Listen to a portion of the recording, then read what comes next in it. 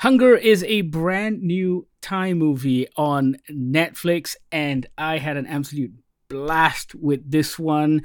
It stars Okbap, who you will remember as playing the lead in Bad Genius, which was a massive movie here in Malaysia. It ran in cinemas for months. I watched it 3 times in the cinemas. I really loved that film.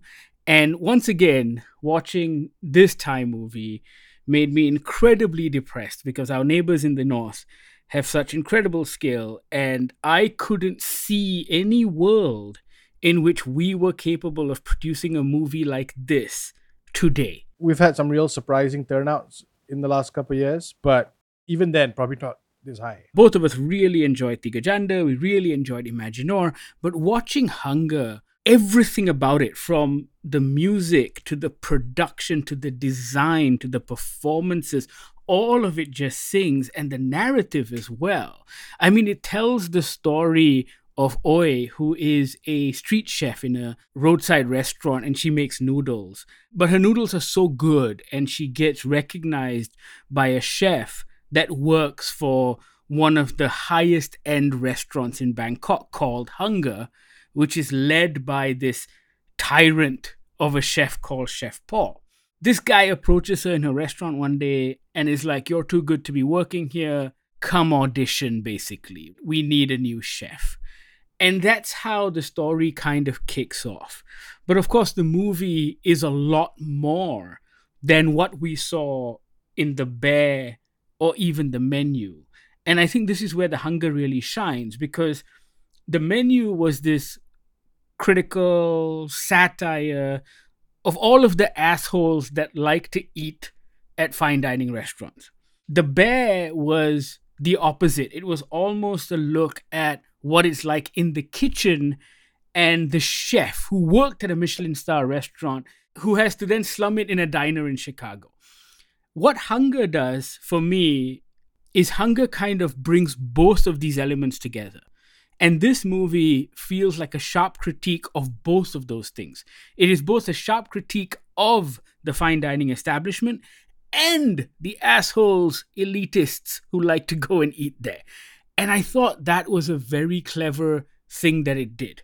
You're right. It's very much a critique of both sides of essentially the menu. It's weird because Chef Paul, this maniacal, this tyrannical kitchen tycoon, on one hand making fun of the rich people who essentially make his bones, but at the same time also look down on other people who are just eating simple food. So even on a personality level, none of them really sort of do just the one thing, I think. They may be saying something about the rich people who don't know what they're eating or who are just eating because they're doing it for the grab. But at the same time, what does it say about him who only feed the people who do it for the gram? And of course, all of that is earned as well throughout the movie, because when we learn of Chef Paul's origin story, we understand why he is the way he is.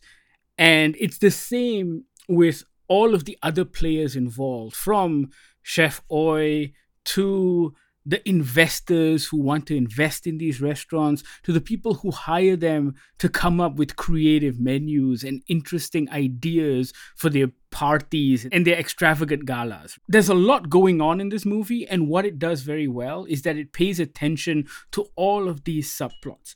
And so by the time I'm done with the movie, the way everything ends makes me feel like everyone came to the appropriate conclusion. There's a real nice tying up of not just the two main characters, but even the side characters sort of come together. I think even if you don't see it, is enough to give us like, oh, okay, these characters are going to move along nicely.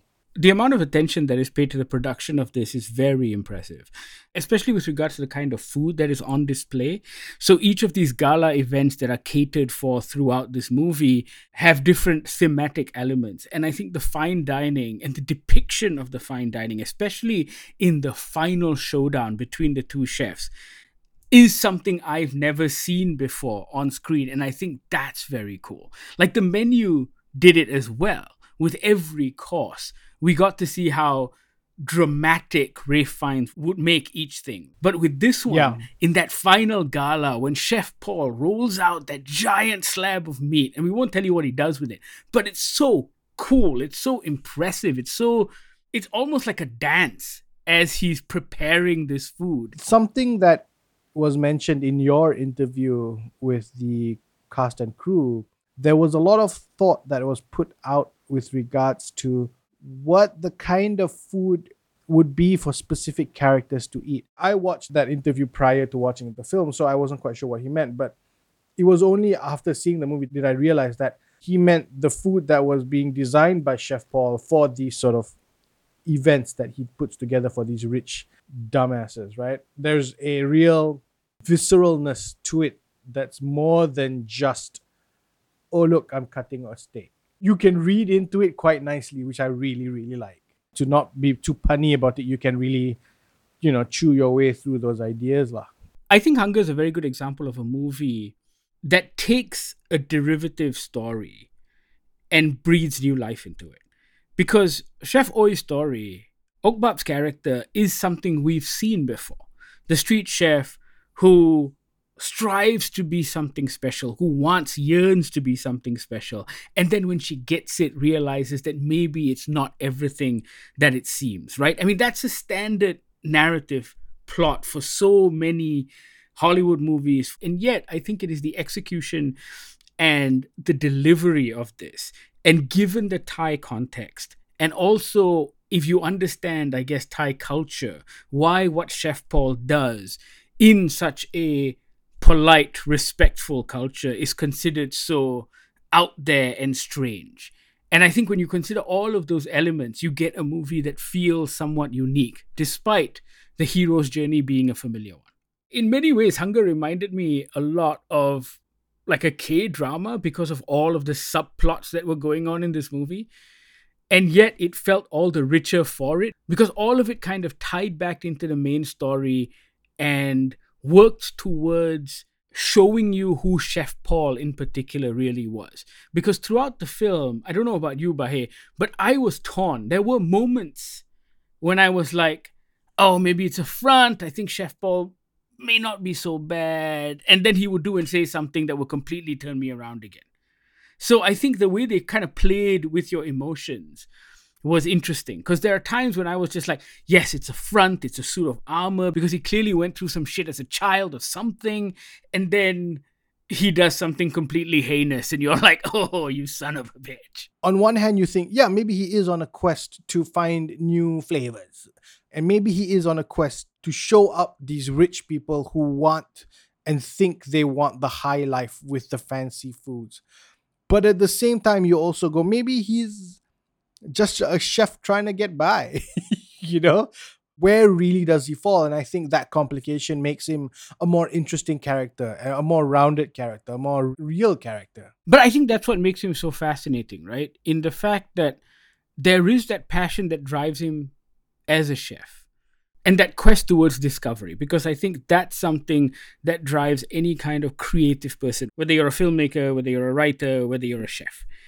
What this movie kind of tries to put forward is how far is too far, right? And where does his ambition stop with regards to what is morally right and wrong? Yeah. Both of us love watching food television, whether it's documentaries or movies about food. God knows we've seen lots of it. I enjoy reading a lot of food-related books, not necessarily just cookbooks, but also kind of biographical works about chefs. And I think you can see where the inspirations for this movie come from. And there are a lot of elements, like I think Anthony Bourdain has a very famous story about him trying out the ortolan delicacy, which is an illegal food. You're not supposed to kill ortolans because they are protected birds in France. But at the same time, there are people who still cull them illegally in the south of France. And yet there is this whole ritual to eating them. And Anthony Bourdain describes how you have to cover your face with a cloth. And like nobody sees each other. And it's almost like this cult-like ritual when it comes to eating this illegal French delicacy.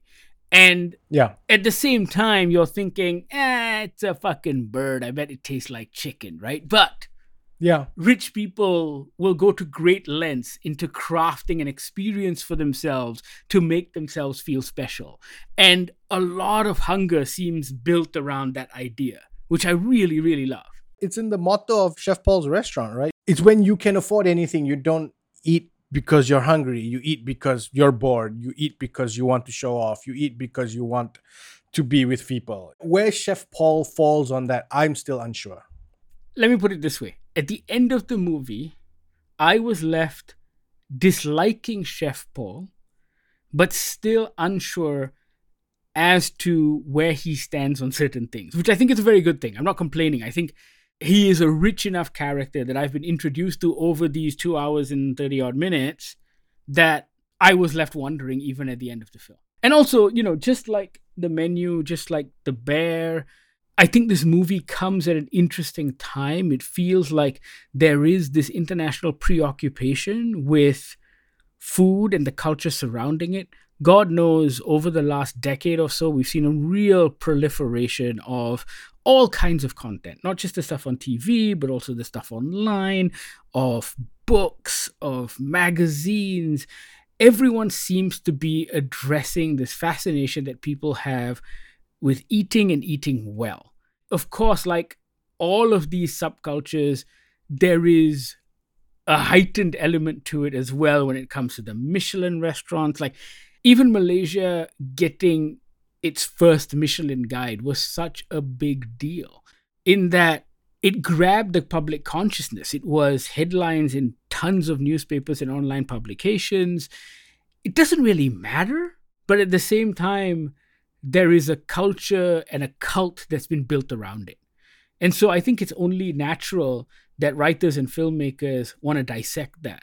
And I think watching The Hunger, watching The Bear, watching the menu, I don't know about you, but God knows it's made me rethink about my approach to these things, about those lines outside a donut shop, which is supposedly the best donuts in the world, or, waiting 3 months to get a reservation at a pizza restaurant or something like that, and what it means. I don't know. It's something I never spent too much time thinking about in the past because I was just like, oh, I hear it's good. I got to try it out. It might be a cool experience. But then there is all of this other stuff about the chefs, about how it affects our culinary culture. All of this other stuff is happening as well, right?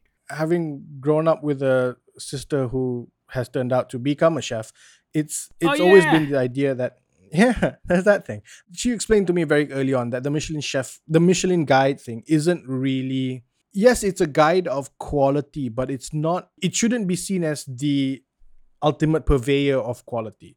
It's this idea that these guys were able to try out 7 different shops and these were their favorite 3. They're not going to go to every shop. And I think that's kind of what the Michelin guide has slowly accepted itself to be. And I think what a lot of people miss about the Michelin guide as well is one of its primary driving forces is consistency. It's a guide of consistency as well, because these people go back to the same restaurant multiple times to see if it is consistent.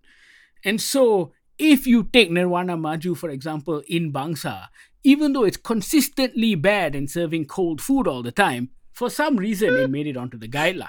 No, but here's the thing. Here's the other thing that people need to realize about the Michelin Chef. I know this is now becoming that podcast now, but the reason it's called the Michelin Guide, that's exactly what this movie inspires, right?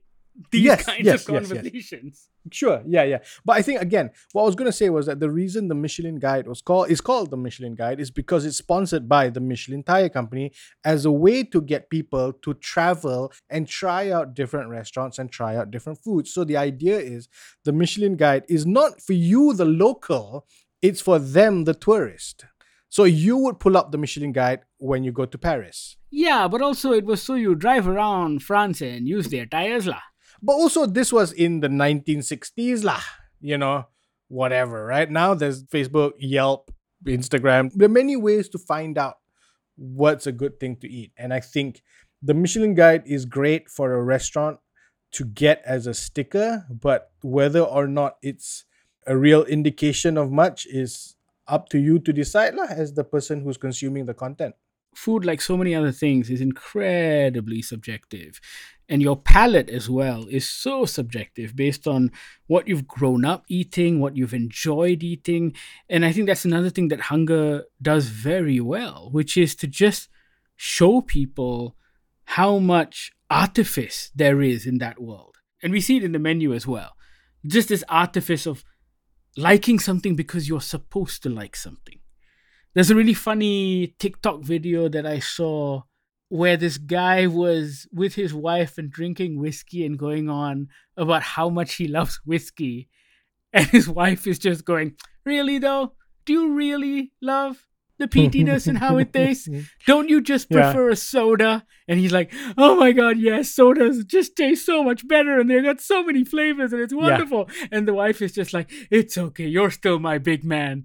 And I'm like, yeah. And that's the thing, right? Like, do you really like the way whiskey tastes? Do you really like the way beer tastes? Or are you just doing it because it's supposed to be, you're supposed to like it and supposed to look cool? And it applies across the board, right? For the longest time, I had to pretend to like 2001: A Space Odyssey. Now, I understand that the movie is foundational. I get it. I get that we wouldn't have Interstellar without it. But at the same time, every time I sit down to watch that movie, I'm just like, what's happening? Why is this thing? What? I'm so bored. I feel like it plays out better as a book because then you can go back 3 pages. You can put it down for 7 weeks or something. I feel like that entire prologue with the prehistoric man is unnecessary. That was unnecessary. It just feels like French fucking art house cinema. I mean, to be fair, even in the book, that whole thing with the baby was confusing. So, yeah. But, you're right. I think there is a question of whether or not you're supposed to like something for liking it, or if whether you're supposed to present whether or not you like it. I think hunger does that very well. And it shows it from the point of view of the chef. It doesn't necessarily show it from the point of view of the consumer, but rather from the point of view of the creator. Of like, yes, look at me. I am pulling up this live lobster in front of you. I'm cracking open its skull. I'm pulling out these pieces. I'm laying it down on a piece of slate with sauce in just disgusting gray and whites and little pieces of caviar.